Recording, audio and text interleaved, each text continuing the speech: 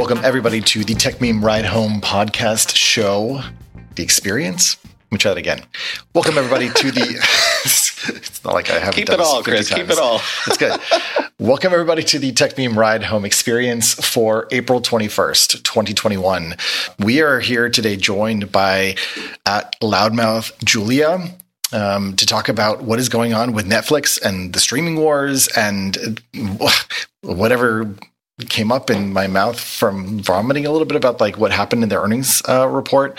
But Julie, why don't we start with you just introducing yourself, your background. I know you've been on the show before, but for folks who are coming back to you for the first time, or I guess that doesn't make sense. But anyways, you get the idea.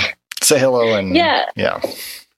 Hi, I'm Julia. I am a senior strategy analyst at Parrot Analytics, and I work with a number of clients across the OTT space, many of whom you subscribe to their platforms for.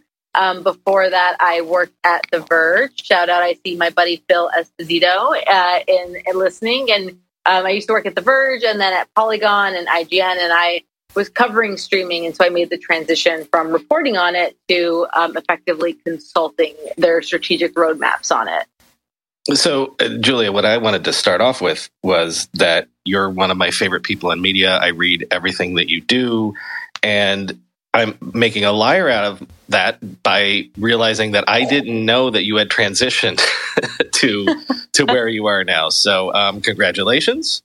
Thank you. Chris, can I tee it off? Please, dive in. Super simple, Julia. WTF Netflix.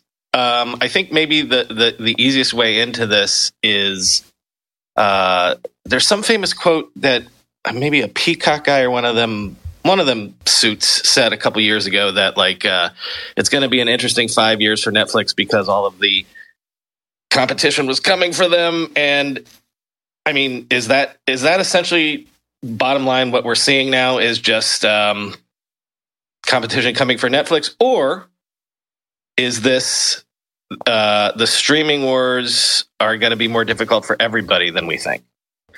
I want to start this off by saying there are two vastly different opinions on the situation, which is the street, which is Wall Street, and the investors who are saying the streaming wars have come to an end because Netflix is now valued at less than $100 billion, and they were valued at their peak, a couple of years ago at just over $300 billion. And what has happened?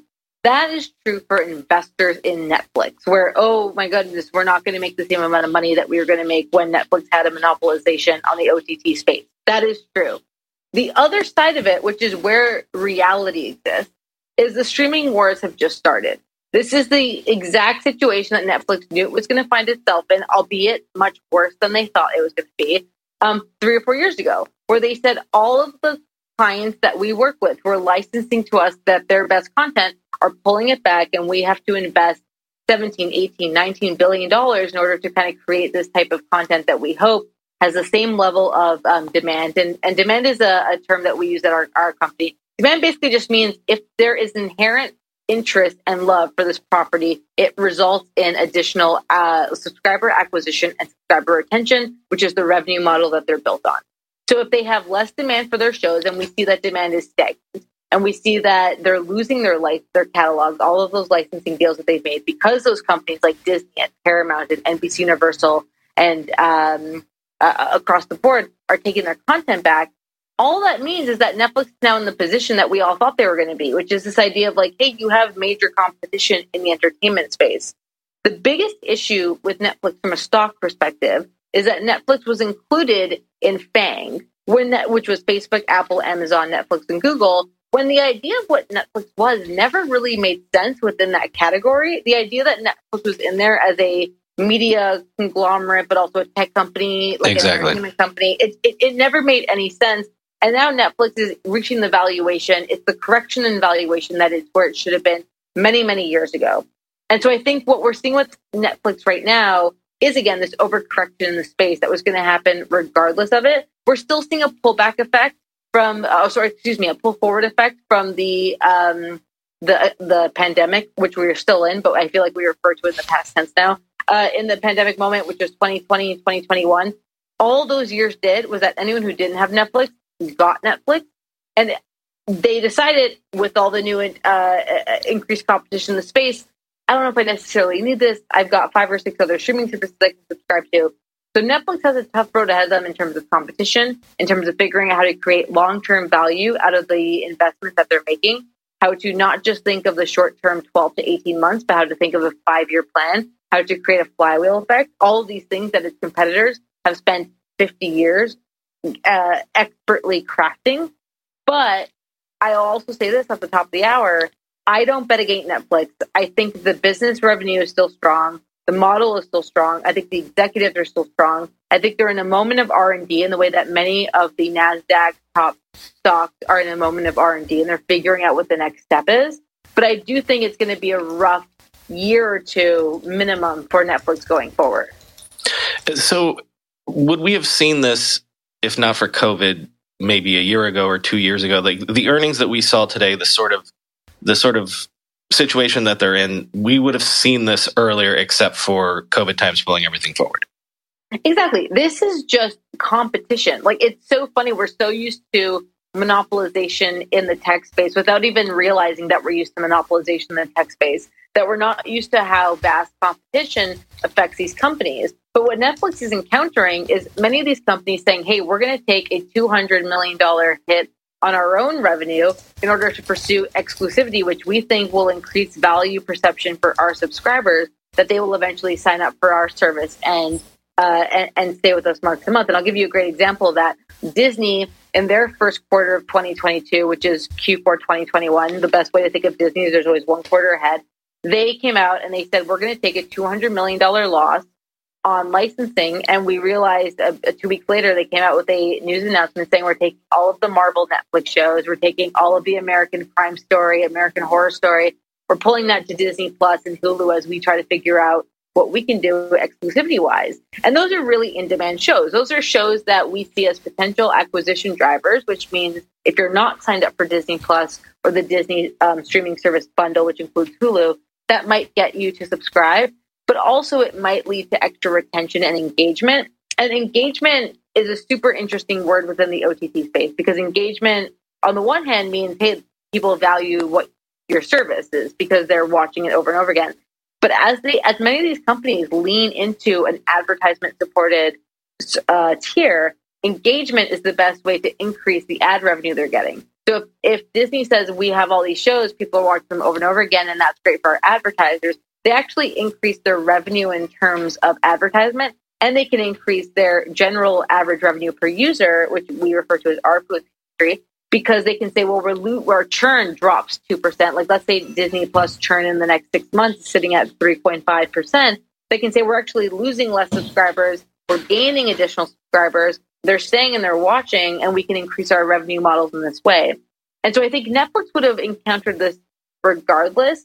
The pandemic just had a very strong effect where they saw 2020 as a massive year for them, a groundbreaking, record-breaking year for them.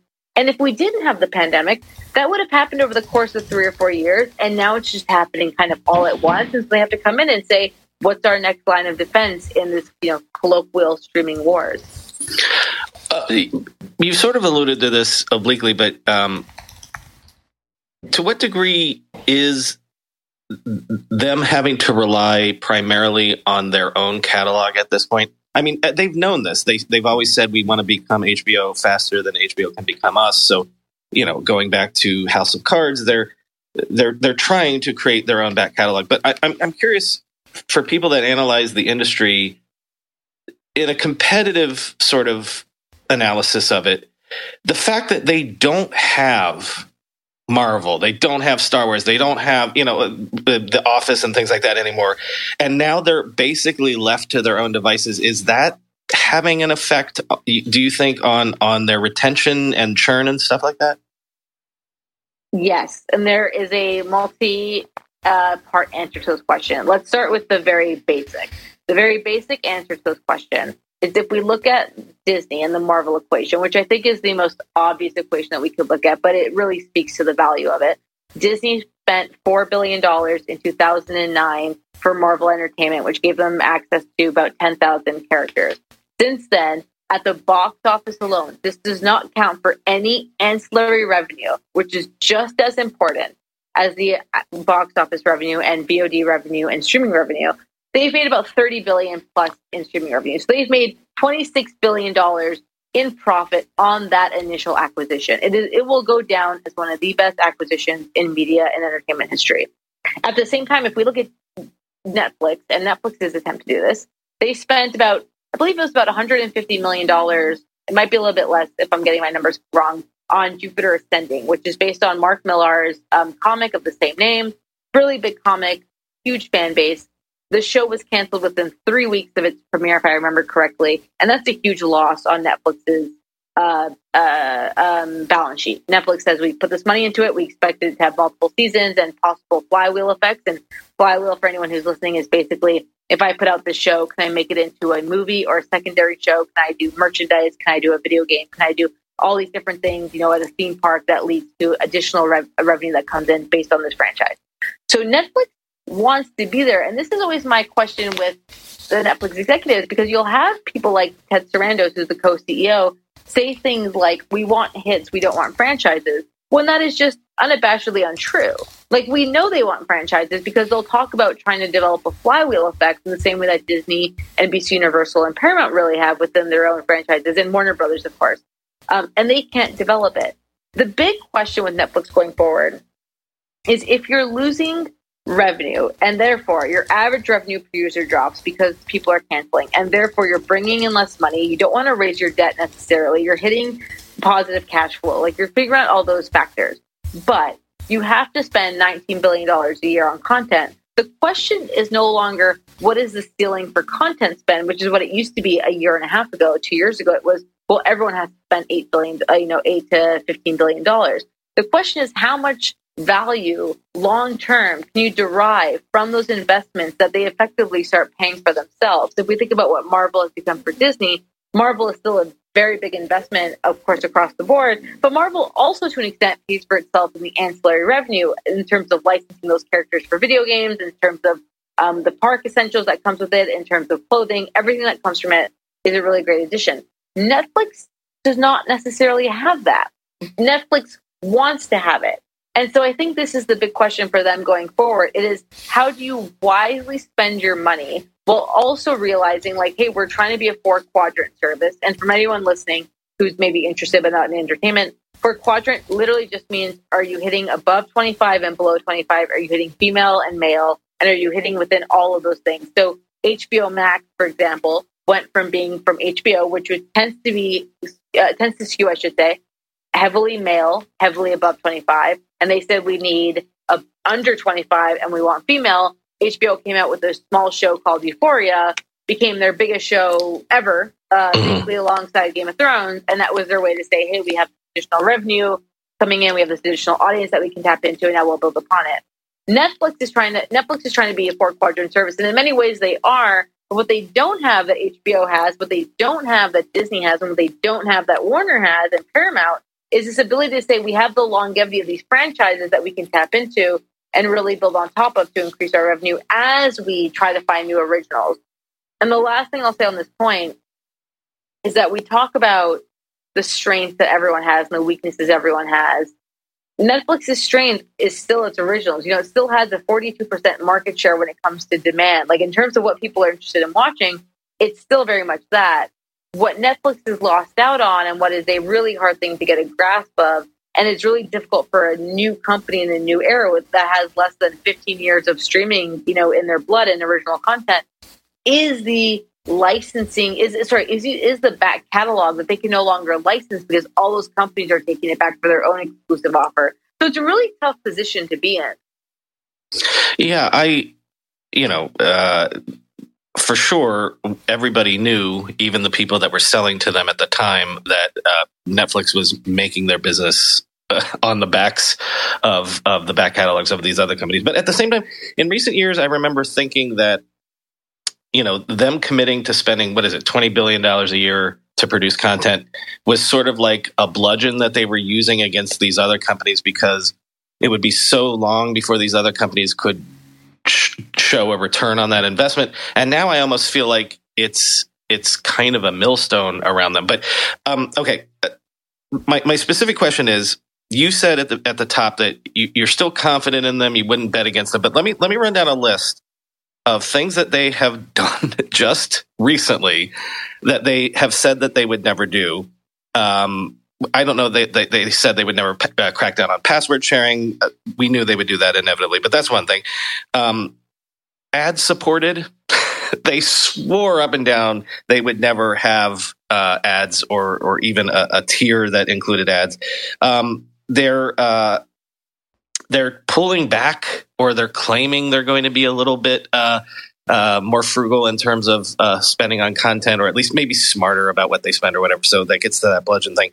But then also, the video game thing also seems to be like a Hail Mary sort of throw. So those are four things that I feel like that doesn't sound to me like a company that is confident. That sounds to me like a company that is, trying to grasp a lifeline.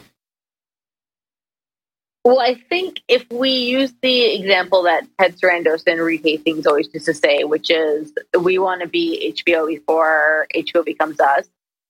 HBO introduced ads via HBO Max before Netflix did. And I think that was a really big moment for them. I think they had a moment where HBO Max, at this point, under the regime of Jason Kilar, who recently left and is now Discovery and under the CEO of David Zaslav has taken over, Jason Kilar introduced an advertisement-supported tier and said what I basically have been saying about Netflix, which is for people who don't want ads, nothing is going to change. Like, you're going to have your ad, you're going to have the regular thing that you pay for, and nothing will go on.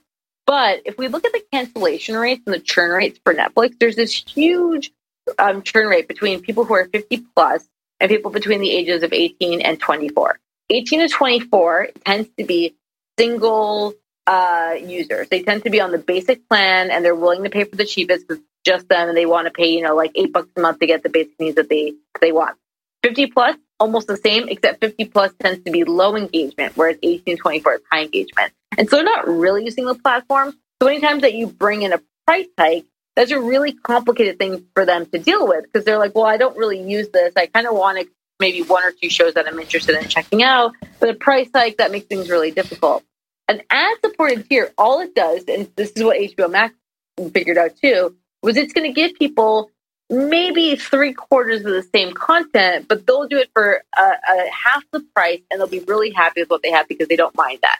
And this is effectively, like, if we talk about this strategy, this is cable. Like, this is what cable figured out. It's like, you don't mind paying $150 a month because you don't mind as a subscriber paying top dollar for ESPN and CNN and FX or whatever it might be, and HBO that you're really happy to have.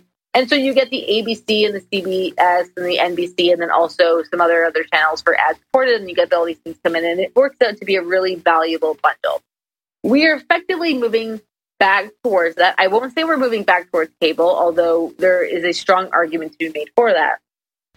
But we're moving back towards that value proposition, especially as consolidation becomes a key factor, where you're looking at, well, Discovery and Warner Media can do this because they own 3 streaming services. Disney can do this because they own 3 streaming services. So like that value proposition comes apart in a bundle. And so you're kind of like, oh, well, this makes sense. I get Hulu for free, or I get ESPN Plus for free, or I get CNN Plus, which we'll get to in a second, RIP, for free. But we'll do all these different things, and it really works out. Netflix doesn't have any of that. Netflix does not have the content that like the additional sources, like, oh, well, you're going to get sports, you're going to get this, you're going to get that. So Netflix has to come out and say, well, what can we do to keep these people from canceling so that way we can increase? And remember, Netflix, unlike many of these other companies, does everything in USD, which all that means is that across the board around the world, Netflix pays for and values everything in US dollar. A lot of other companies will say, well, we're going to value everything in the local currency, and then we'll pay for it based on local currency. Netflix goes like, no, we're going to do it on US dollar. So if you can, the region of the United States and Canada starts to fall, which is what has happened in the last quarter, that's a really bad effect for what the company can spend unless they take on more debt. So they're in this position where they're like, well, we need to make more money. We know that we have a huge potential loss of customers in password sharing, so we're going to crack down on that. We know that's in conjunction, right? So what you're saying is if they can add the ad tier at a lower cost point, I don't know, $5 a month, $7 a month, or whatever. So then when they start to nudge people off of the password sharing, they have this thing to shovel them into that is maybe a little more palatable. Exactly. And the password sharing is not going to come for the United States and Canada first. It will come for it last. The password sharing will start in Latin America, where there is massive amounts of piracy, and parts of EMEA, which is Europe and the Middle East, and parts of APAC, which is the Asian Pacific region, where the plans are a little bit cheaper because they have to be. If we could have a whole 40-minute conversation on India. Like, the reason that Netflix is not doing well in India is specifically because of the price valuation and the price valuation of cable in that country. So Netflix has to go, well, okay, if they're going to share passwords, how can we really try to bring them in as additional subscribers beyond this and really get them to subscribe and then, not cancel? And so they'll start there. Eventually, password sharing will come back to the United States and Canada, especially if Netflix is not adding the amount of subscribers that they want to add. They'll say, well, you're sharing a password, we can get another, let's say, $10 to $15 out of you. The problem with this is that Netflix, and the core issues that it always comes back to demand for content. If we look at what HBO Max and even Apple TV Plus do really well, it is those TV shows are constantly in conversation. Those movies are constantly in conversation. And so you're like, I'm going to sign up for it, and there's something every 2-3 weeks. I was listening to a Twitter Spaces with Kara Swisher and Casey Newton, and Casey said, HBO Max over the course of the pandemic, thanks to the movies, but then also the TV shows, became my go-to streaming service. And that's what Netflix has not had in a year. Like, they have not had that. How do you make a password that's strong enough so no one will guess it, and it's impossible for you to forget, and do it for 100 different sites, and make it so everyone in your company can do the same without ever needing to reset them?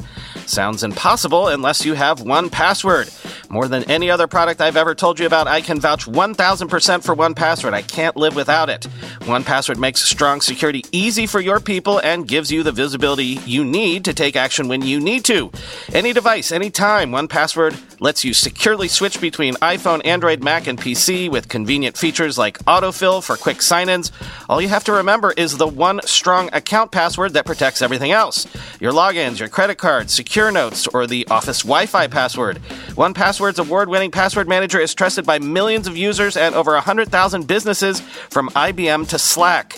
It beat out 40 other options to become Wirecutter's top pick for password managers.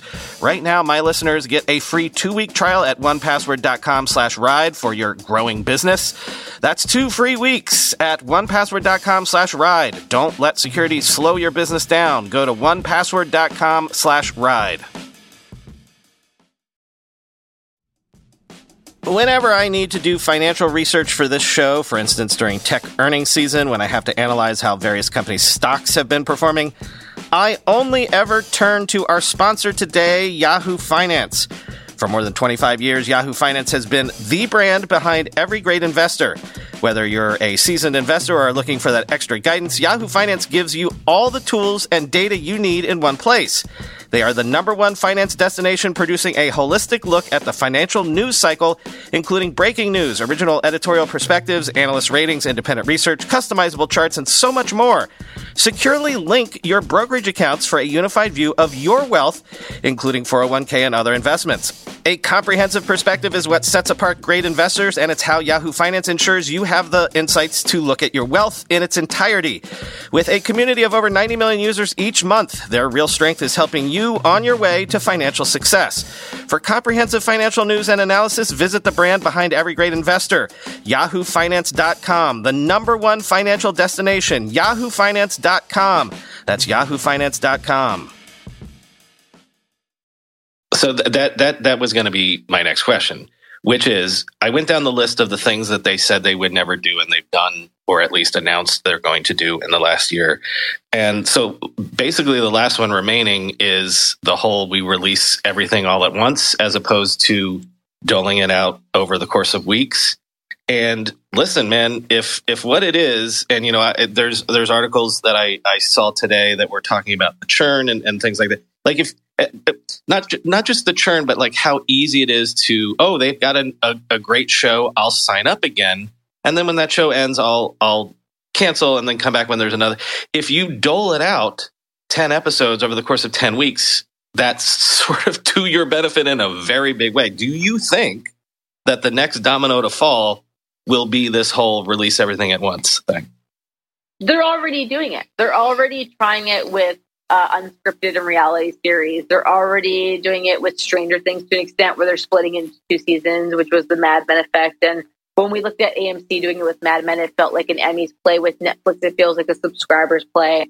We're already seeing that happen, and they won't admit to that until they have concrete proof that it's really working. But of course, if the value, I mean, look at Disney Plus.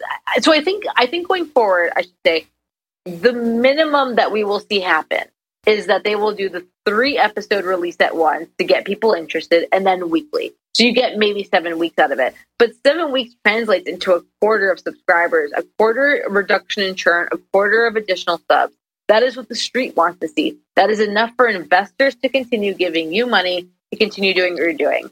And so I think Netflix is already doing this. They will continue to do it. And I think what I will give Netflix credit for is that Netflix has never said we're going to grow our subscriber population by, 3x, 4x the margins. I think this is a thing for Disney that's going to come back to bite them in the butt, for lack of a better word. I do think Disney is promising 3 times what they should be promising, and they're going to introduce a bunch of different ways to get subscribers in to try to meet those goals by 2024, 2025. I think what Netflix has always done extremely well is saying, we have these subscribers, we're number one, we have the content spend, we're now cash flow positive, we don't have much debt, we're trying to figure out what the next step is. The biggest, I say this all the time on Twitter, making a lot of TV is extremely simple. Making great TV is nearly impossible. There's a reason that Casey Bloys and his team at HBO are as protected as they are every time there's new acquisition. No one can make great TV like Casey Bloys and his team. And that is, why they're so protected. So I think for Netflix going forward, the question that comes out of every investment they make is, what is the longevity prospect of this? What is if we're going to invest $100 million into this, or if we're going to invest $10 million into this, what are we hoping to get out of it that will last longer than 4 weeks, 5 weeks, 6 weeks? Do we want to get a season 2 renewal? Do we think there's a way for us to combine this with our gaming strategy going forward? Whatever it might be, that's going to become a question that's super important to them. And the irony is that is a question that has been important to legacy media operations for years. Like, that is something they're hyper aware of. It's like, how do we take this brand that we're investing money into and really expand it, 5-6 times what the investment is? And so Netflix is hitting that point now. I think it was naive. No, I don't want to use the word naive. I think it was maybe a little bit arrogant to say we don't worry about competition because we're doing fine, when the competition that's coming in is from some of the greatest legacy media and entertainment content creators in the world, who are saying, like, we know what we do. We have the relationships to do what we do. But I've said this before, and I'll say it again. I don't bet against Netflix. I didn't bet against Netflix before. I don't bet against Netflix now. They're in an R&D moment. I think they need 3 to 4 years to show what their changes will be, because it takes 3 to 4 years for those changes to show. But it's a tough moment. I will say everyone is always decrying this as the end of the streaming wars because Netflix is not doing well. Netflix not doing well is just proof that monopolization in a capitalistic moment does not work, and that competition is great actually for the economy. And so I'm extremely excited to see what happens over the next 3 to 4 years. Wow. That was a lot. There were so many threads that I want to pull on in what you're saying. Big one, I think, does come to this question, I suppose, related to what you use as kind of like legacy, media companies. But actually, I would think about them as kind of like, I guess, well-known franchises. And, you brought up Jupiter's Legacy, and I'm a big Millar World fan, and I read Jupiter's Legacy as a comic, and I was excited to see it actually come to Netflix. And I was like, oh, this is like so smart, because they were actually putting out Millar World comics, which they had acquired, Netflix had acquired, and they were doing the shows. And that was something that was new and a little bit different. And what I was noticing for a period during the pandemic was that Netflix seemed to be partnering and exploring different things that streaming companies hadn't really done before. Obviously the comics was one thing. I'd love to hear more about your thoughts about their gaming plays, which seems very early and not really in their wheelhouse. However, lots of people are going there. And as Brian has been reporting on, platforms like Xbox and Sony looking into bringing advertising into games, and with new technologies like Unreal Engine 5 and some of the deepfake stuff that's coming, you're going to be able to have these dynamic advertising driven environments, where people can walk around like in Blade Runner and all the ads are personalized to you, and so everyone's seeing a slightly different movie, and that's very potentially interesting and lucrative. So I guess I want to bring it back to the point about competing with these platforms that have been around like slumbering giants for a long time. And now they're really getting into the streaming game. It used to be that Netflix could be just advanced from a technology and streaming, capacity. And they're like, no, we're going to get rid of the DVDs and we're going to move full on to streaming and internet delivered content. And that's going to be the future. And they've built that.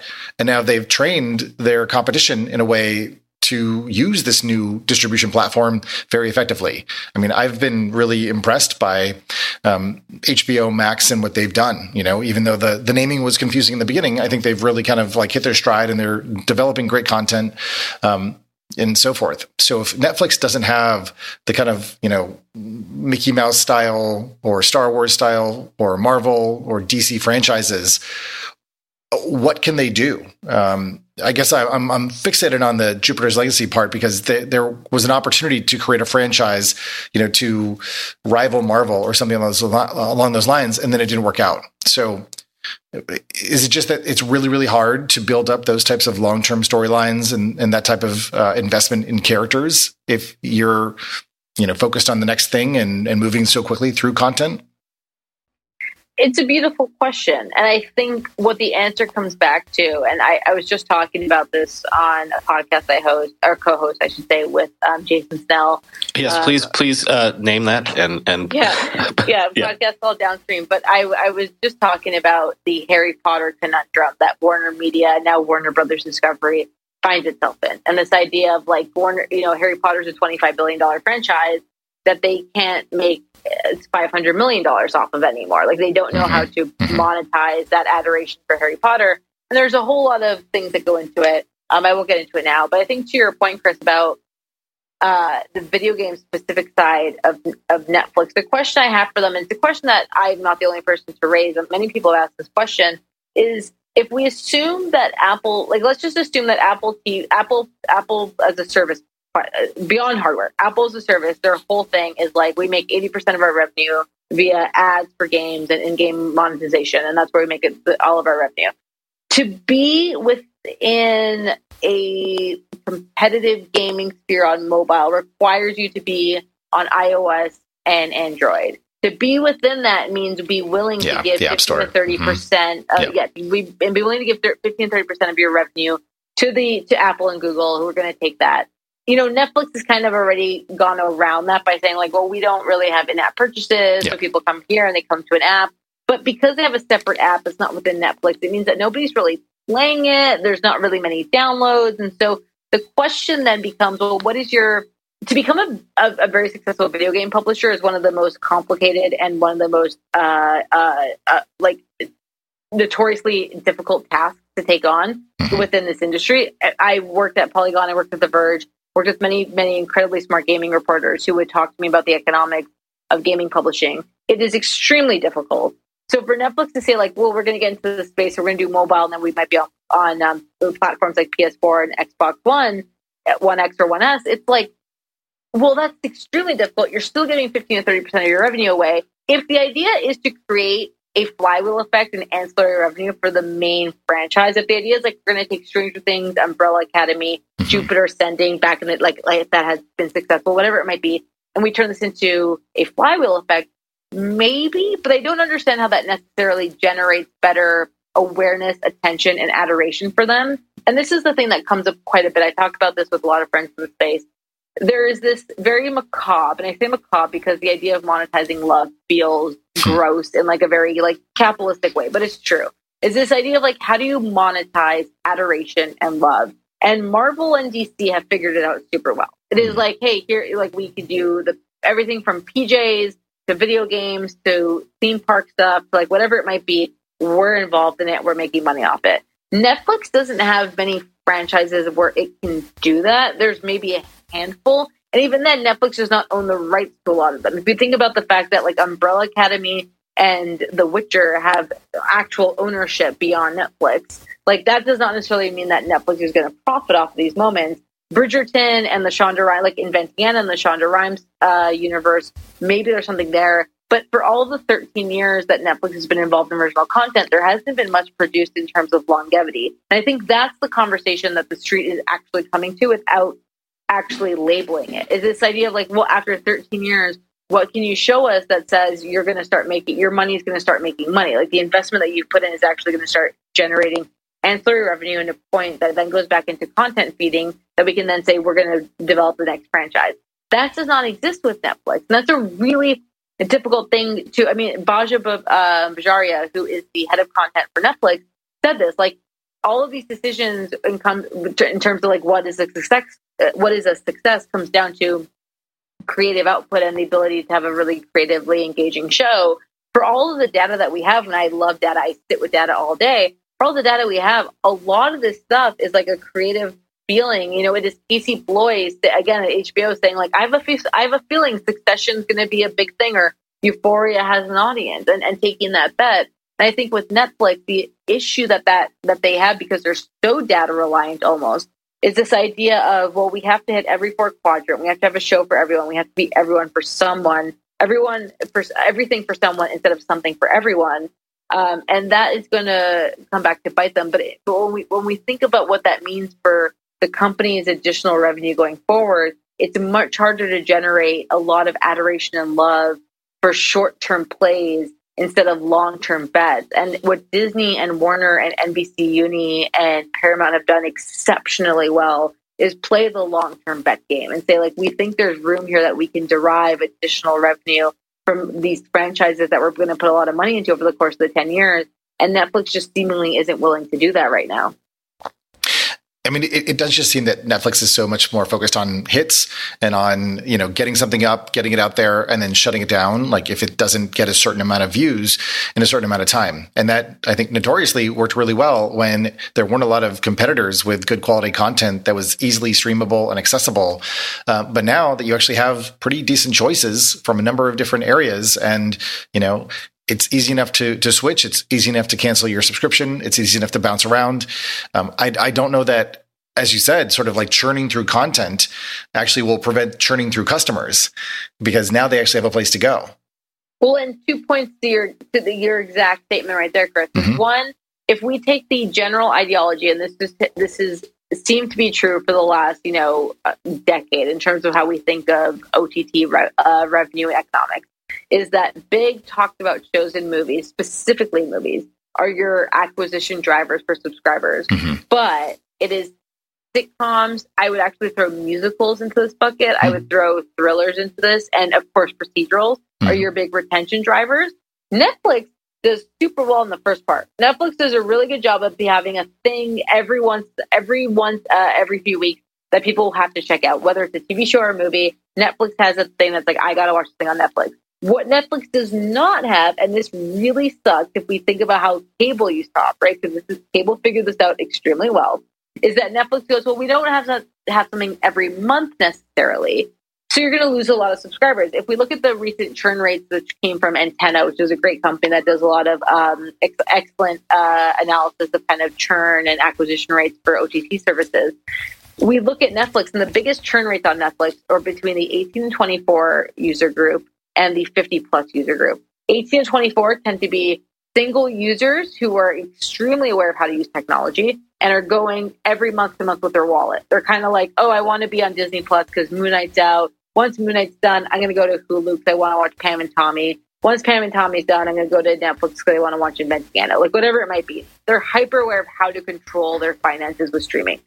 50-plus is an interesting group because 50-plus is, again, low engagement user, rather lower engagement user. So if they see price hikes, if there's nothing they're necessarily interested in, and that was where the back catalog really comes in, that they were getting from licensing from its partners, they're going to say, well, I'm going to cancel, especially if I can get NCIS, CSI, Law and Order, wherever on Hulu or Peacock or Paramount, whatever it might be. I'm going to go over there. That makes me happier.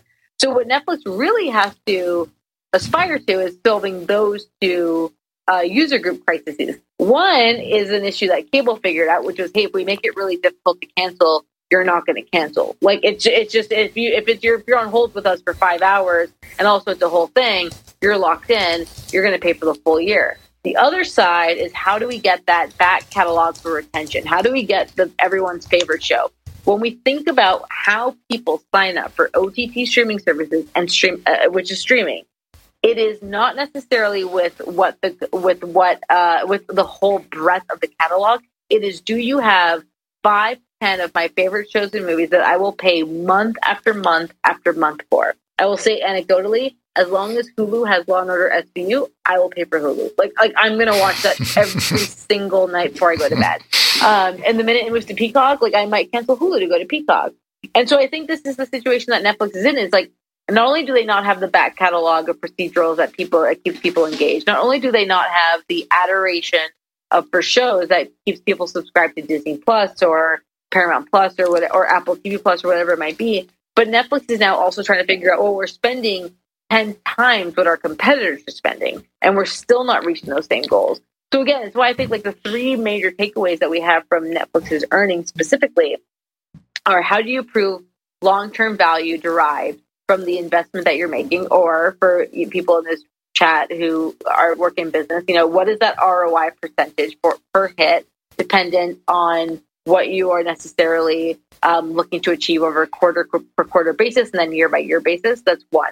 2 is, how do you deal with competition who is taking back their most beloved series that they're going to have no matter what? If we look at, there's a term that we use at our company called decay rate. A decay rate just basically means let's say you had no new content within the span of a quarter for your HBO Max.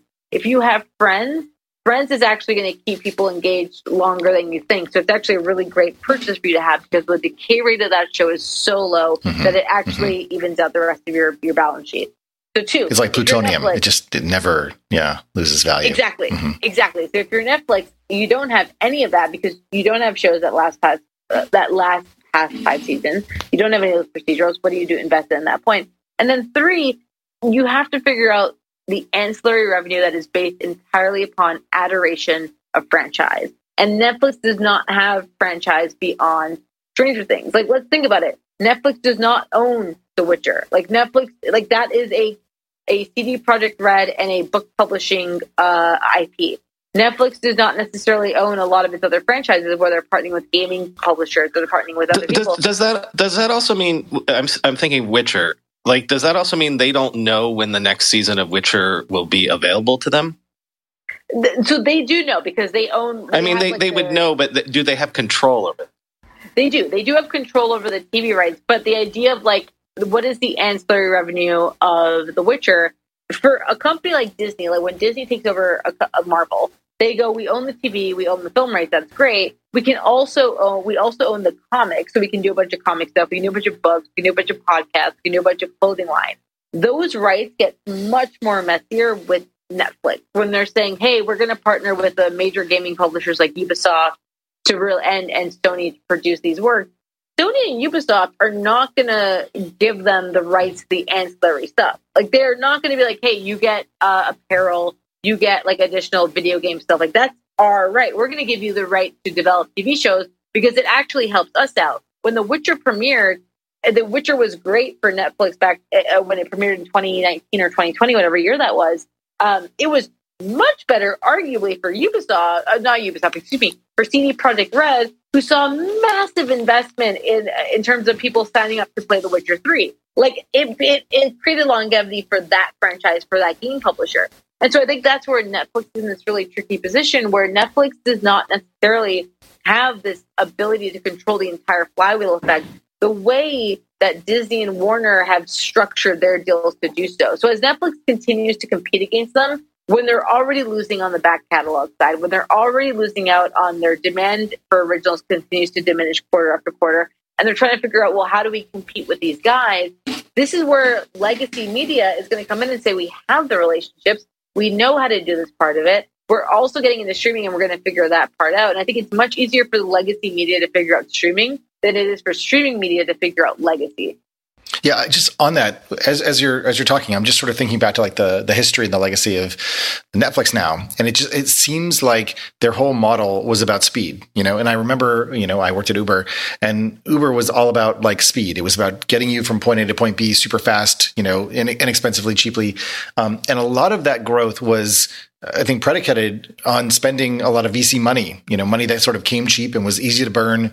And in a way, if you think about sort of like a rocket metaphor or something, Netflix, had a huge amount of thrust behind it. It was moving super fast, and it seemed like it was, getting into what is it called when you're in space and you've hit the point where you're escape velocity. Thank you. Yeah, exactly. But it seems like the difference is that the slow burn, kind of more gradual, slow content in a sense that's more, everywhere, like prolific, actually is a much stronger long-term bet.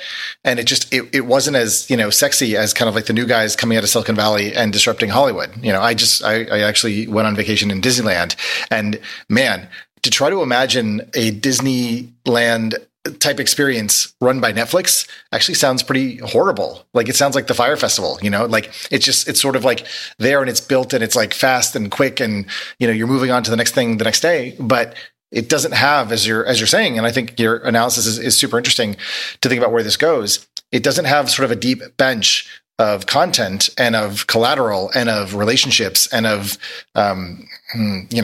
like you said, pajamas that people are wearing because they love the stuff so much that they can't let it go. And whenever they, want to get their Netflix or their Marvel fix or their Disney fix, they know exactly where to go for that content. And as you're saying, Netflix just doesn't have those type of iconic shows, that are kind of a different realm or a different order. I mean, like being in the DC or the Marvel universe, like you're sort of living it. It is almost like an augmented reality before it gets to your eyeballs, because you're living in those worlds and those narratives and those stories. And I just don't think that I can observe a similar level of engagement that persists over years on the Netflix side of things.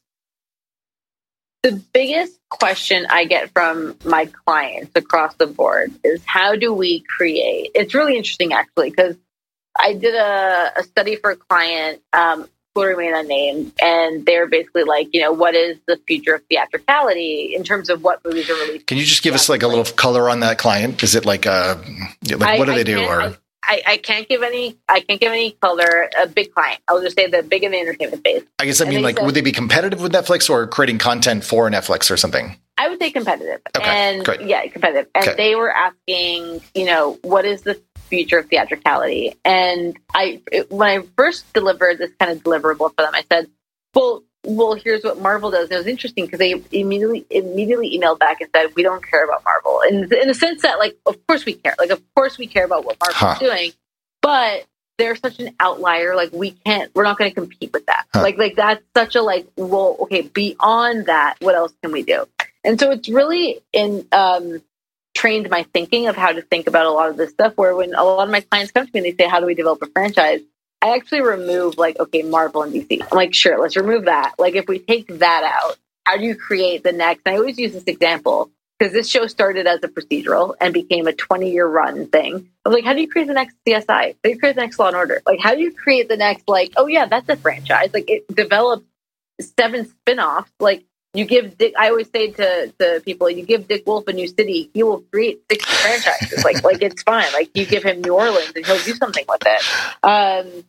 And so this is the thing I have with Netflix a lot, where it is this idea of what is the value proposition that you are getting for your investment. You're spending all this money trying to create the next Star Wars.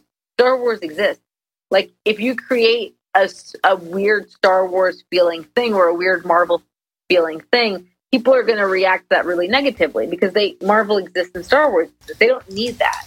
I think what is a really great example of how to do content investment well and how you can build franchise out of low investment situation is the Taika Waititi method, which is Taika Waititi was like, what if we just subverted this idea of genre that people know really well? What if we subverted the idea of vampire? What if we subverted the idea of pirate and subverted the idea of superhero? And we take this idea that they know because it's the most mainstream thing in the world, and we provide a really holistic, vulnerable, sweet take on it for like 1/100th of the price, and we deliver 4 times the profit. And that is what Taika Waititi, for anyone who's listening, has done considerably over and over and over again for 3 different networks. Like, it's impressive. Like, he's done that with Our Flag Means Death. He's done that with What We Do in the Shadows. He's done it with Thor. Like, that's exactly his proposition. Is this idea of like, what if we deconstruct the genre to its most humane level and then subvert it? And there's this beautiful thing where with the franchises that everyone is trying to either recreate in their own way or to exploit in their own way, what that really is just really solid character development. Now, I want to say this is easier said than done. I'm not saying like, wow, look how easy it is. Like, everyone should have a takeaway. Like everyone should just figure that stuff out.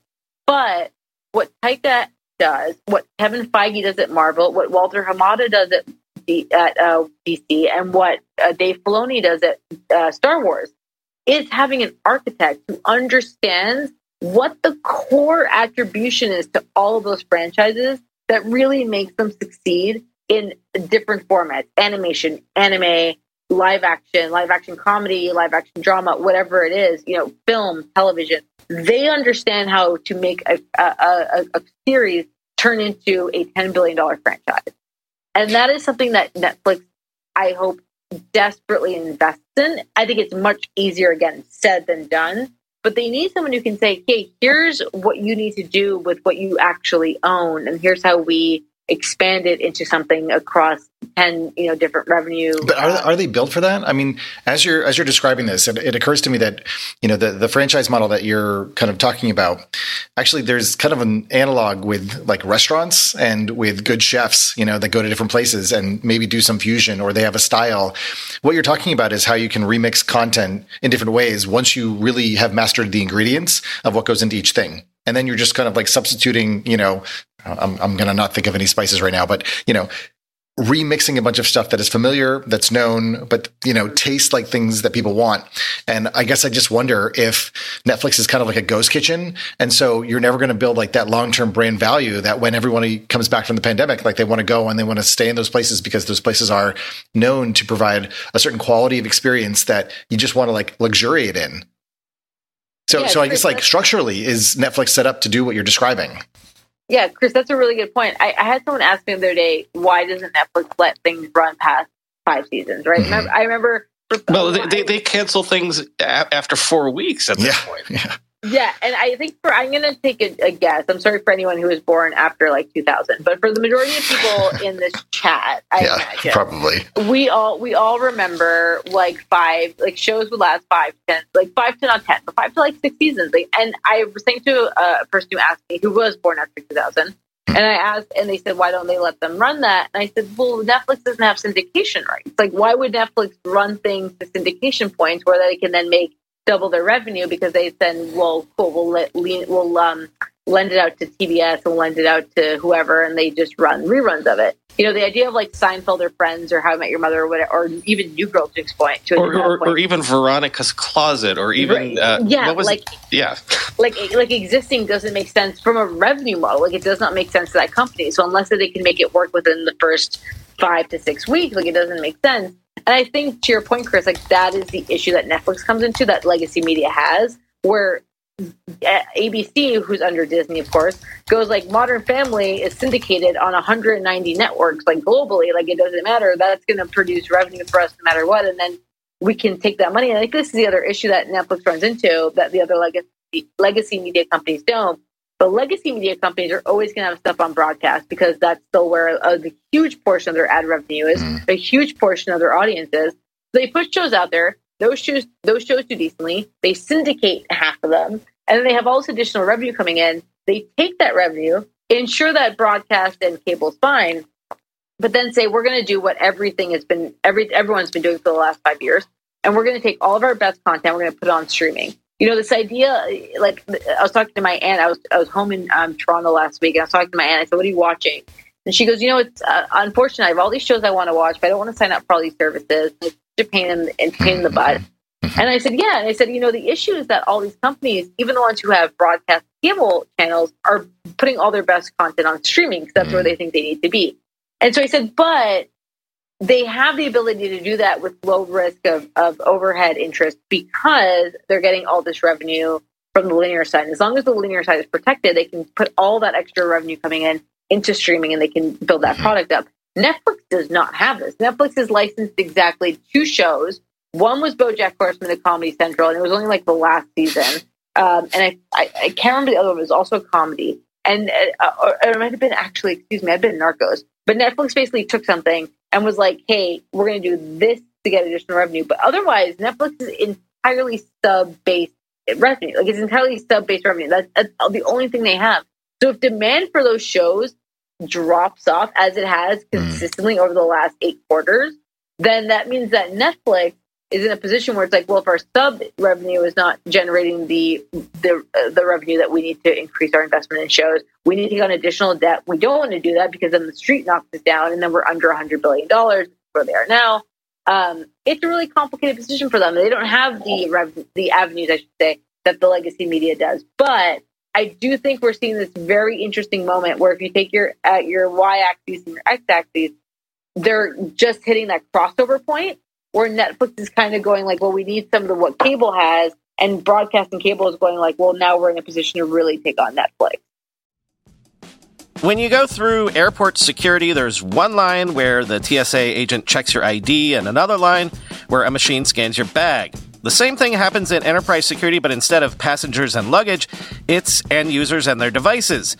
These days, most companies are pretty good at the first part of the equation where they check user identity, but user devices can roll right through authentication without getting inspected at all. In fact, 47% of companies allow unmanaged, untrusted devices to access their data. That means an employee can log in from a laptop that has its firewall turned off and hasn't been updated in 6 months. Or worse, that laptop might belong to a bad actor using employee credentials. Collide finally solves the device trust problem. Collide ensures that no device can log into your Okta-protected apps unless it passes your security checks. Plus, you can use Collide on devices without MDM, like your Linux fleet, contractor devices, and every BYOD phone and laptop in your company. Visit collide.com/ride to watch a demo and see how it all works. That's KOLIDE.com/ride, collide.com/ride. I'm going to a big AI startup demo day here in the city tomorrow, and I will 100% be decked out in Mack Weldon clothing. Why? Well, Mack Weldon makes timeless apparel with modern performance fabrics for guys who want to look and feel sharp without sacrificing comfort. Mack Weldon clothes are designed to fit your style and the demands of modern life. They look like regular clothes, but feel like the latest in modern comfort. They're the go-to choice for guys who want to look great without even trying. Breathable underwear that keeps you cool, dry, and comfy all day. That's their AirKnit underwear. Crazy, comfortable, but elevated sweatpants, the Ace collection. An upgraded classic polo with antimicrobial silver threads, the Silver Peak polo. That's my personal fave. And ultra-soft antimicrobial tees for when you need to stay fresh longer. Their silver crewneck t-shirt. Get timeless looks with modern comfort from Mack Weldon. Go to MackWeldon.com and get 20% off your first order with promo code RIDE. That's MackWeldon.com, promo code RIDE. Julia, I want to be respectful of your time, and I really want you to comment on CNN Plus before you go. But can I squeeze one thing in here real quick? Because I've read a couple times today now references to TikTok, and I have heard now enough times from people inside Meta that the whole reason that Meta is going through its midlife crisis, well, there's tons of reasons, but is because they know the numbers better than anybody, and TikTok is basically eating everybody's lunch. I'm curious, are you seeing that in your analysis and in your numbers? is TikTok something that is not just maybe eating Netflix's lunch, but maybe everybody's lunch in streaming right now? I would say I get where people are coming from in terms of attention for content. Like TikTok is an increasingly interesting competitor. It's not the same though. If we were going to talk about this in the way that people really love to get on and say like, well, TikTok is the reason Netflix is failing, we would have seen that happen with YouTube. There are two vastly different things competing for vastly different audiences. And I will tell you that the people who are watching TikTok and YouTube are watching 8 to 9 hours of content a day. Like they're splitting their time between the hot teen show on Netflix. Are they paying for YouTube? No, and they're not paying for YouTube. Like okay. They're watching it with ads. They're happy to watch it with ads. Think about TikTok. Half of TikTok is ads at this point. I will say extremely well done. Like very innocuous, but those are ads. That audience is on their phone and on their laptop all day, every day. Like they're watching everything. So I think, well, it's an interesting question. So you're saying that there was no substitution happening between increased usage of TikTok or Reels or content like that? No, I mean, I think it's like, again, if we think about like YouTube in its heyday, and like I spent many years covering YouTube as a reporter, YouTube in its heyday was like 2012 to 2015, which was also a great moment for Netflix coming into the space, but also for cable television still. And those numbers didn't necessarily drop. Like cable was dropping as Netflix came in, but that had less to do with YouTube as it had to do with like just the transition of how people were consuming their content. And so I think this idea of, well, TikTok exists. Well, of course it does. But I will say anecdotally, I watch TikTok in bed when I wake up in the morning. It's like the first thing I do. And then I'm at the end of the night, though, I'm watching the new Netflix, the new Hulu, the new HBO Max thing. And I think, and that is what our research says a lot of people who use TikTok and OTT services do. Like there's more than enough hours a day. You know, when Reed Hastings used to say, we compete with sleep. Like, yes, it was arrogant, but it was this idea of like, if we think about the minutes and the hours of our days, we all watch TikTok between conference calls. Like it's like I have 10 minutes, I'm going to eat a sandwich and watch TikTok. But at night, when we're going to bed or when we're making dinner or when we're sitting on our couch with our loved ones or our friends or by ourselves, like it's that moment of like, I'm going to throw on the show that everyone's talking about. There's a reason that the 9 o'clock spot is still so important to HBO and all these other networks. Like there's a reason that exists. So I think for all the pressure that that TikTok puts on competitors to create more attention-driving content, it's more so a competition between YouTube and Instagram, and it will be for many, many years, than it is with Netflix and HBO and Disney. Interesting. I mean, one thing, and to get to the CNN Plus question, that YouTube does have, of course, with its creators is, potentially in some ways relationships that viewers have to those creators. And of course that moves into like the Twitch world and to even, Discord to some degree, but mostly on YouTube, you've got people that you subscribe to, you follow them and you're there for their content. Whereas again, Netflix really doesn't have that. You don't follow a certain actor or something and you see all of their stuff. You kind of go for the content, for the shows, for the high production value. And so in terms of, again, thinking about the deep bench analysis, YouTube actually has that because maybe you have built up a relationship with a YouTube star or creator over years, and so that would be one reason to keep going back there, despite the ads and despite some other experience changes that again makes Netflix a little more vulnerable in terms of being able to be substituted for. Okay, so setting that aside, the CNN Plus, like what the hell? Like that seemed to be even worse than Quibi. And like, I just, my brain is kind of exploding. And at the same time, looking backwards, it feels like that would have been really, really hard lift to get people to want to pay for something that, frankly is available for free on airport TVs. And you kind of just put it on the background and you're like, what? Wait, what? You want me to pay for this now? Help us break this down. Yeah. So I think I tweeted earlier today, basically, that, CNN Plus's quick closure was as much a result of conflicting, top-down strategic views from two executive teams, which was basically the Tyler team at Warner Media and also the David Zaslav team at Discovery. As much though, I agree. I agree with myself. As much as it's good. I agree with myself earlier today. I agree with myself but I think it was as much of a misread into the value proposition of news with an OTT service, and a misread into how consumer appetite for news and news style content changes from linear to digital. And by that, all I mean is, if we take the New York Times as an example, and I think it really is a perfect example of how the New York Times looked at its subscriber acquisitions, it is not news. It is like, we have games, we have cooking, we have Wirecutter, we have The Athletic. And The Athletic, by means, I'm trying to say sports betting. Like, that is why they acquired that company. It is sports betting, it is local sports, because local sports and help with sports betting. It is them saying the habit for this idea of news is that you're going to get some kind of monetary value or like cultural value out of your life that you might not necessarily associate with a news subscription. But when you subscribe for that, for these reasons, you're also going to get news. CNN Plus went the opposite route. And CNN Plus said, what if we said, you're going to get really niche versions of TV shows that appeal to like media Twitter and like very specific parts of the country. And also you're going to pay $6 for it. You're not going to get any actual live news, but you're going to get these different documentaries that would have been on HBO Max. The issue of CNN Plus was a question, and a wrongful question, but what the value perception of news is in people's lives. Now, I want to differentiate between these two because I think it's important.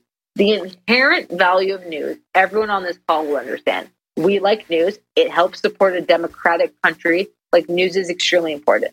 The perceived value of news for what people actually want to pay for is much lower than that inherent value, because we live in an era of tweets, of Twitter, of Apple push notifications, and of extremely good free news websites. Like, I think I used to work at The Verge, and The Verge covers everything from science and politics and culture and technology, of course. And it was free. It was ad supported. Incredibly good reporters, like some of the best reporters in the business. You never had to pay for it. So why would you pay for the Journal? Why would you pay for Bloomberg? Why would you pay for the New York Times? Like if you were someone who was coming up, and you're 21 years old right now, there's not a good reason necessarily to subscribe to news. There is, however, a great reason to subscribe to the New York Times if you are trying to make bets on who's going to, win in the Celtics a net series. Like, there's a great reason to subscribe if you're trying to cook for the person you're trying to impress.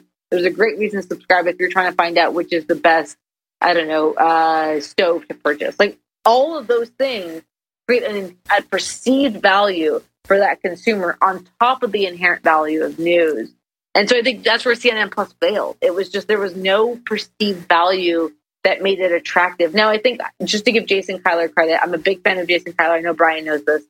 Huge. I really love what he did with HBO Max in his time at Warner Media.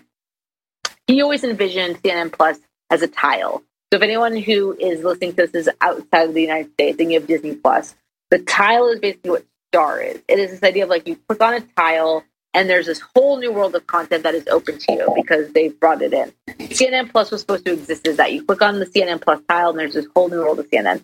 And I think that made much more sense than trying to do it as a standalone streaming subscription service. I do think you get two very different executives, one who's on his way out, one who's on his way in, both trying to kind of compete with each other. And that creates this beautiful moment of, like, chaos. I mean, was there any world in which, given those dynamics, those politics, that CNN Plus had any shot whatsoever? No, there was never a world in which CNN Plus as a standalone app made sense, ever. Unless you were able to actually, because, here's the thing. This is the joke with CNN Plus, and I don't mean that the service is a joke. I mean, like, the irony with CNN Plus and the irony with, like, an ESPN Plus is that it's actually CNN minus the ESPN Plus, ESPN minus, right? Like, you don't actually get the service and then some. You get some parts of the service. And so I think the biggest issue that... Yeah, the Venn diagram doesn't actually work out in your favor. Right. And if we think about, like, Peacock and Paramount Plus, which offer live news, they didn't have to compete with this idea of this insanely popular and world-renowned cable brand. Like CNBC was never going to be offered on Peacock. NBC was going to offer a version of news that you were going to get on Peacock. But I think CNBC is my favorite example to bring up, in part because David Zaslav, who's the CEO of Discovery, helped create it. Mm-hmm. Why is CNBC so important? If we think about who that consumer audience is, one, it is people who are retail investors who want to know what they're going to spend their money on. It is analysts and journalists who want to know what the next move is. And it is other executives who want to know what other executives are saying. The perceived value and the inherent value are one-to-one. And that is exactly where you want to be. CNN, it's like visual Twitter. Exactly. CNN to CNN Plus is not that. CNN is, I want to know what's happening in Ukraine the moment it's happening. I want to know if, knock on wood, a plane goes down. I want to know exactly what's happening. I'm going to turn to CNN. You're not going to get that on CNN Plus. What you're going to get on CNN Plus is like a very good Brian Stelter show, which I really adored. And that was great for like media nerds. You're going to get a really great Murdoch documentary series, which I loved because I love the Murdoch. Well, I don't love the Murdoch. I love the story of the Murdoch, I should say. But like you're going to get that, and that's really exciting. But the story of the Murdochs should exist on HBO Max when they have Succession, when they have 3 series airing simultaneously that are basically about the Murdochs. Like that should be where you put your content. So this idea that it was ever going to exist as a standalone never made sense, but it was never designed to. And I think that's what people are forgetting. It was never designed to be a standalone. You are in this moment of unfortunate turnover where one team is saying, this was what we had planned for HBO Max. One team is coming in and saying, we have this really great idea for a unified app. And then you get a lot of people who will unfortunately lose jobs in the crosshairs where it's like they're just trying to do the best that they could do. Right. So Occam's razor is this was politics where some team or some executive have had enough juice to be like, we're going to try this experiment. Everyone else behind the scenes was like, this isn't going to work. And as soon as it doesn't work, they've got enough rope to pull the plug, basically. Exactly.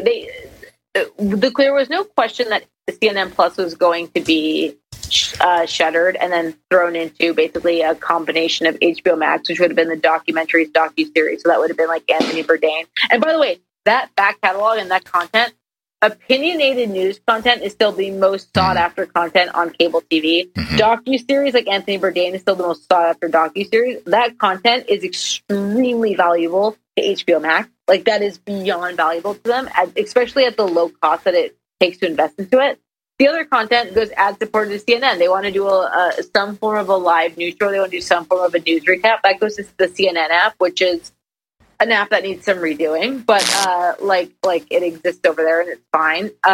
But the idea, it was never, ever, ever going to be a successful standalone app because the perception of what the value of news is to someone. I saw a news story. I'll just say this. I saw a news story that said David Zaslav, and I really give him credit for this because I think it's what the country needs. Wants to go back to like straight up news journalism on CNN, and I give him credit because I think it's what the industry needs. If you give up that 9:00 slot, which used to be Chris Cuomo's, he was fired from CNN, they've lost 70% of their core demographic in that space since he's lost. If you give it up and you go back to global news, you're going to give more people to MSNBC and Fox, whichever way you want to go. Both of them are going to take up more people because what people are tuning into at 9 p.m. on linear networks is they want an opinion. They want entertainment. They want a version of the thing that they're tuning into. They have conflated the team at CNN, that idea of what that audience is, with an audience who wants news. Those are 2 completely different audiences, and you can do 2 completely different things with it.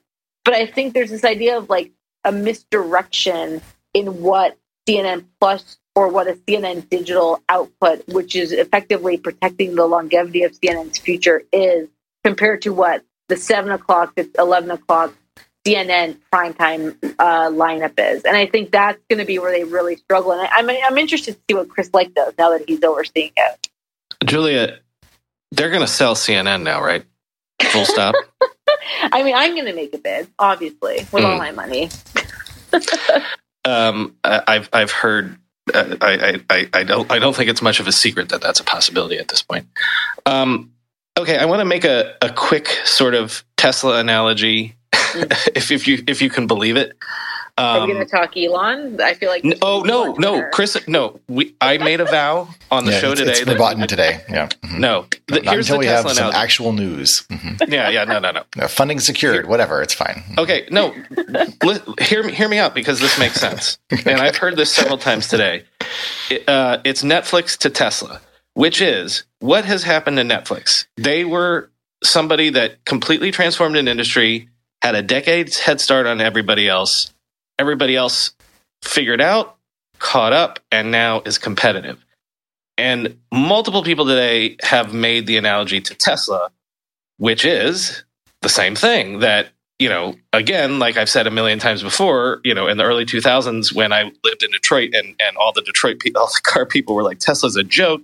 And now everybody's trying to be Tesla, just like everyone's trying to be Netflix. Now, Tesla had great earnings, but could the day come where Tesla is in a Netflix situation, which is everybody is doing what Tesla does? And it's not that they have the back catalogs, but they do have residual brand value. They do have, bigger factories, bigger sales channels, things like that. That's it. I'm no one has to comment on that, but I'm pointing that out. But Chris, I actually do have just one small comment on it. And one, I don't want this to come across, and I'm saying this in part because I do like Tesla, and in part because I don't want Elon fanboys to attack me. We love Elon on this show. All of us do. We do love Elon. And it's like talking about the mafia in New York City. We love Elon. Exactly. I genuinely appreciate Elon. I don't think he should run Twitter, but to Chris, we'll talk about that's for a later conversation. Here's the thing. I love nothing more. I love than a competitive marketplace, and so I kind of hope. And here's what I'll say this part: like I don't want Tesla to lose its value. I'm not saying like I hope Tesla shareholders lose out on a bunch of money, any of that. I am saying I hope that there becomes a moment in the electronic vehicle space where there is more competition, just because I think it creates better product. I think competition is what leads to better product and better economics and better value for customers. And I think right now Tesla, to your point exactly, Brian, Tesla has this monopoly in the way that Netflix had a monopoly in 2014, 2015. And I would love to see more competition coming to the space. I think it's already happening. We saw, I can't remember which, it was a Japanese car maker. I don't think it might have been Honda. It might have been Hyundai. I can't remember which one. That they're going to invest like $2 billion into the electronic car vehicle space. Like that's what I would love to see more, because I do think it is better for consumers in the long run, even if it's worse for shareholders in the short term. And I think that's the point about Netflix I want to come back to, which is you're going to see people listening to this, a lot of doom and gloom about Netflix. And a lot of that comes from people who are investing in Netflix. Where Netflix was at in 2019, 2018, 2020, when they were a part of FANG, which never made any sense. Like that is not going to happen again. But if we think about the fact that Disney is trading at like 140, if we think about the fact that Paramount is trading at like I think it was like 120 last I checked, it might have gone up or down.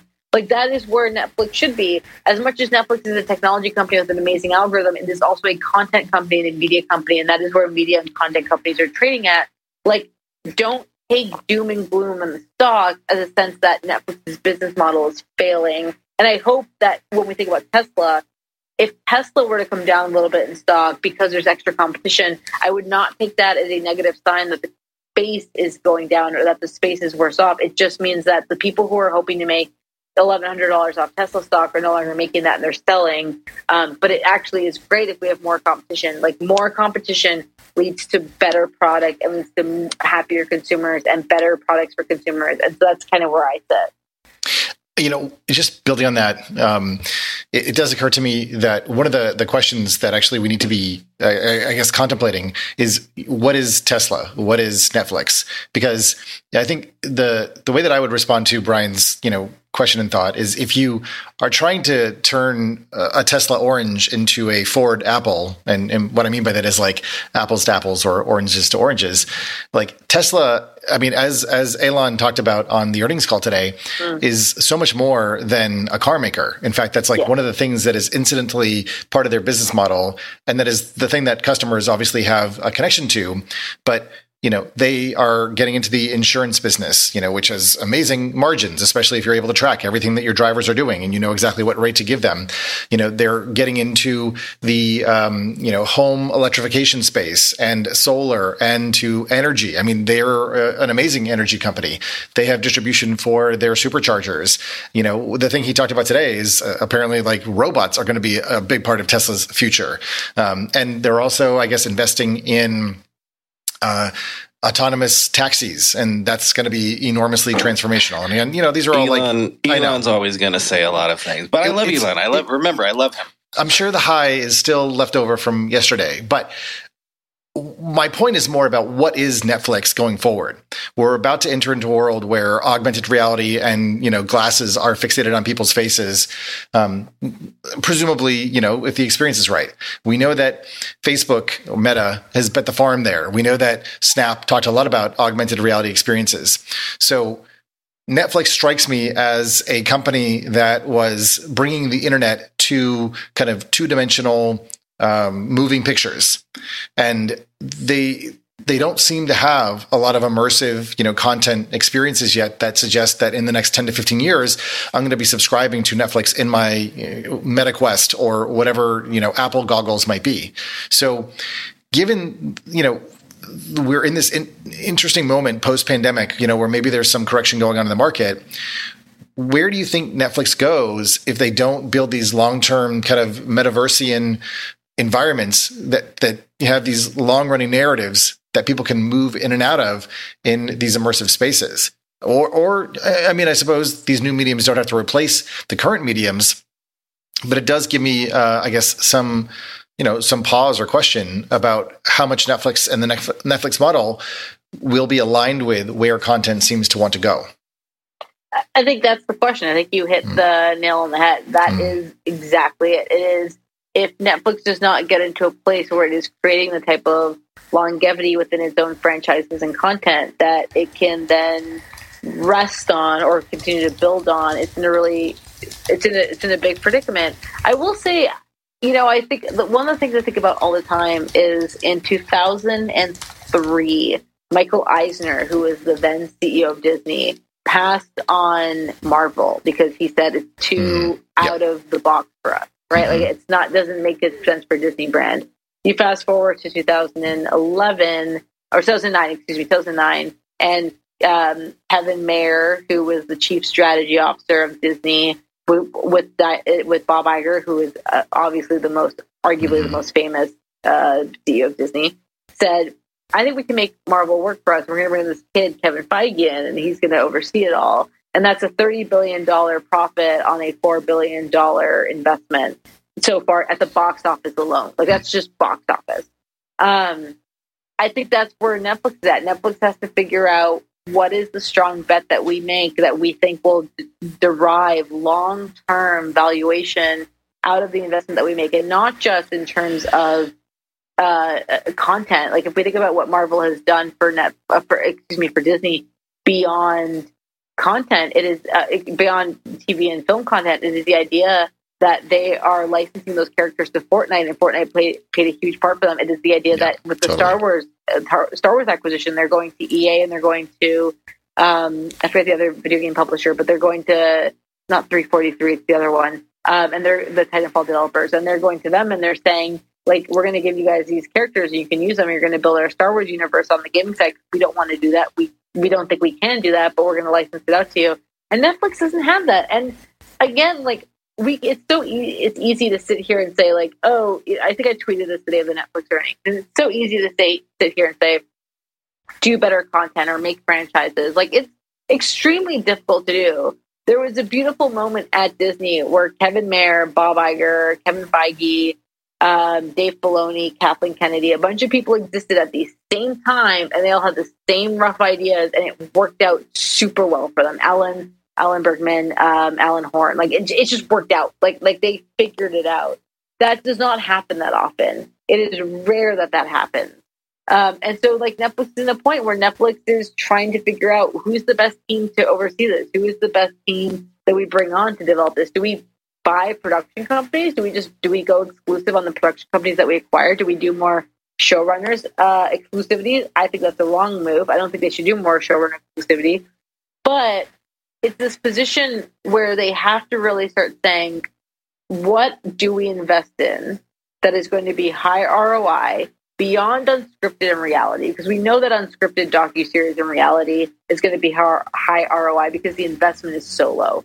But on the sci-fi, action, adventure, drama side, where is the investment that you're going to create, that you're going to put in order to create a franchise? And on the comedy side, where is the investment that you're going to give them 7 to 10 seasons to produce an actual franchise and a longevity franchise that people will come back to and say, this is my favorite show. I want to watch this over and over again. Netflix does not have a Friends, Seinfeld, How I Met Your Mother, 30 Rock, or New Girl. Like, they do not have any of those types of series. They don't have a Family Matters. They don't have any of those types of shows. And they need one. They need one show to stay, because the correlation between why people sign up for cable and why people sign up for an OTT service is so psychologically different. People sign up for cable because they want access to a bunch of different things. 99% of the time it's sports and news, and then they happen to have a bunch of content on there as well. Why people sign up for an OTT service and why they keep signed up is because they have access to their favorite show or franchise, and that's it. People will pay month after month if they have access to one show. It's one show that makes or breaks many times. And Netflix does not have the one show. Like, they lost the one show. They have Seinfeld, which is great, but they lost Friends, they lost The Office, they lost a bunch of other shows, and they don't have one that's like, well, I need to have this because I watch it every single night. Where Paramount and Peacock will end up thriving in the next 2 to 4 years, this is my prediction, is that they will have 9 times the shows that that exact caliber. Where it's like, I want Criminal Minds, I want Law and Order, I want CSI, I want whatever it might be. They have it. I want Friends. Like, they will have those shows. That's where it will exist. And so, like, for Netflix, what is the move going forward? It is thinking longevity and not just short-term play, and that is disappointing Wall Street. And I say this because what the street thinks and what a solid business plan are often two different things. And I hope that Netflix leans into the solid business plan as opposed to keeping Wall Street happy. Got it. We all know there are things in life that you have to compromise on, but when it comes to your health, there is no compromise. So don't go back to that one doctor who uses your appointment to catch up on the latest headlines, their family group chat, their crossword puzzles, just because they're available right now or they take your slightly sketchy insurance. Instead, check out ZocDoc, the place where you can find and book doctors who will make you feel comfortable, listen to you, and prioritize your health. And you can search by location, availability, and insurance, so literally no compromises here, because with ZocDoc, you've got more options than you know. ZocDoc is a free app and website where you can search and compare highly rated in-network doctors near you and instantly book appointments with them online. Once you find the doc you want, you can book them immediately, no more waiting awkwardly on hold with a receptionist. And these docs all have verified reviews from actual real patients. We're talking about booking appointments with tens of thousands of top-rated, patient-reviewed, credible doctors and specialists. I have personally used ZocDoc to find a podiatrist when I needed one for the first time ever in my life. Go to ZocDoc.com/TechMeme and download the ZocDoc app for free. Then find and book a top-rated doctor today. That's ZocDoc.com/TechMeme.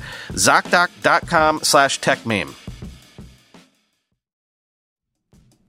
Let's be real for a minute. Most guys would wear a t-shirt every day of their lives if they could. The problem is that most t-shirts are not acceptable to wear at work or out on a hot date night. But today's sponsor, Cuts, has finally changed that. Cuts t-shirts are such high-quality, wrinkle-free, and so buttery soft that you can look like you're dressing up even when you're dressing down. Yeah, you heard that. Wrinkle-free. You never have to substitute comfort for fashion ever again. If you see me in a t-shirt, it's likely one from Cuts. I'm also a huge fan of their AO 5-pocket pants. The right sort of step up from jeans without going all the way into dress pants, like literally my ideal Venn diagram of professional looking but comfortable feeling. When you touch something from Cuts, you can immediately feel the quality. Their proprietary fabric blends are ridiculously soft and breathable, they don't wrinkle, and they look way more expensive than they actually are. For a limited time, our listeners get 20% off your entire order when you use code RIDE at checkout. That's 20% off your order at cutsclothing.com with promo code RIDE. Please support our show and tell them we sent you. Experience the perfect blend of style and comfort with Cuts Clothing. Cutsclothing.com, promo code RIDE for 20% off. Thank you for that. Brian has a slightly different topic from a very different medium that he would like to bring up. This is the end, but I just wanted to bring up two books because I occasionally do that on the show. But the first one, I'm glad Julia's here because Julia, you might already have gotten through it, but it's Binge Times Inside Hollywood's Furious $1 Billion Battle to Take Down Netflix. I think it came out on Tuesday, but I'm already in, I think, 4 chapters in. Is that Dawn's book? It's Dawn, however you pronounce her last name, and Dade Hayes. Yes. Yeah. So basically, it's telling the story of the last decade and getting to the streaming wars. So so far so good. I highly recommend that. And then the other one, germane to our interests, it came out in February. It's called The Founders: The Story of PayPal and the Entrepreneurs Who Shaped Silicon Valley. And I'm recommending this one not only because Jimmy Sonny's a friend. He did a book about Claude Shannon and the whole idea of information science. But when I wrote my book, one of the big missing pieces was the PayPal story. Because there have been books on PayPal, but they were all sorted by insiders who had their own axes to grind. So it's not about the PayPal mafia. It's literally because of the PayPal mafia. It goes back and tells the story of PayPal itself, which is one of the most insane company stories ever. I mean, people don't know the fact that friggin' Peter Thiel led a boardroom coup to kick out Elon Musk as CEO, right? So this goes way back. The PayPal Mafia story, like as someone who listens to the All In podcast, like it's just truly like it's like it comes up all the time. Well, so I mean, all of the people in the mafia show up in this book. Everybody participated. Musk, Thiel, everybody. Reid Hoffman. Give me the book name again. It's called The Founders: The Story of PayPal and the Entrepreneurs Who Shaped Silicon Valley by Jimmy Sonny. And I'm 2 chapters into that. I will share a link. Yes, and I'll try to put them in the show notes as well. Listen, we're going to wrap. Julia, I'm so thankful that you gave us so much of your time. Yes, I want you to plug whatever you want, but I also want to put a plug in there for, Julia is an insanely good analyst in this stuff. So anybody listening that could use analysis in this space, get in touch with Julia and her company. But Julia, tell us anything you want to tell us. I would actually just love to plug a few analysts and very smart people I follow. I follow Andrew Agave, who used to be at Viacom, and now he's on his own. Matthew Ball, who many people who listen to this would know. I love Matt, good friend of mine. Casey Moore, who's one of the most underappreciated Netflix analysts in the space. Entertainment strategy guy is what his name is on Twitter. He's one of the smartest people in the world. Lucas Shaw, great journalist who I listen to and read all the time. Joe Flynn, who I read all the time. I only learn from the people that I read, and those are just some of the names. And I will say this because I'm a woman in the space, and I want more women in the space. And then the men I all listed are incredibly smart, but they're all men, who I love dearly, but they're all men.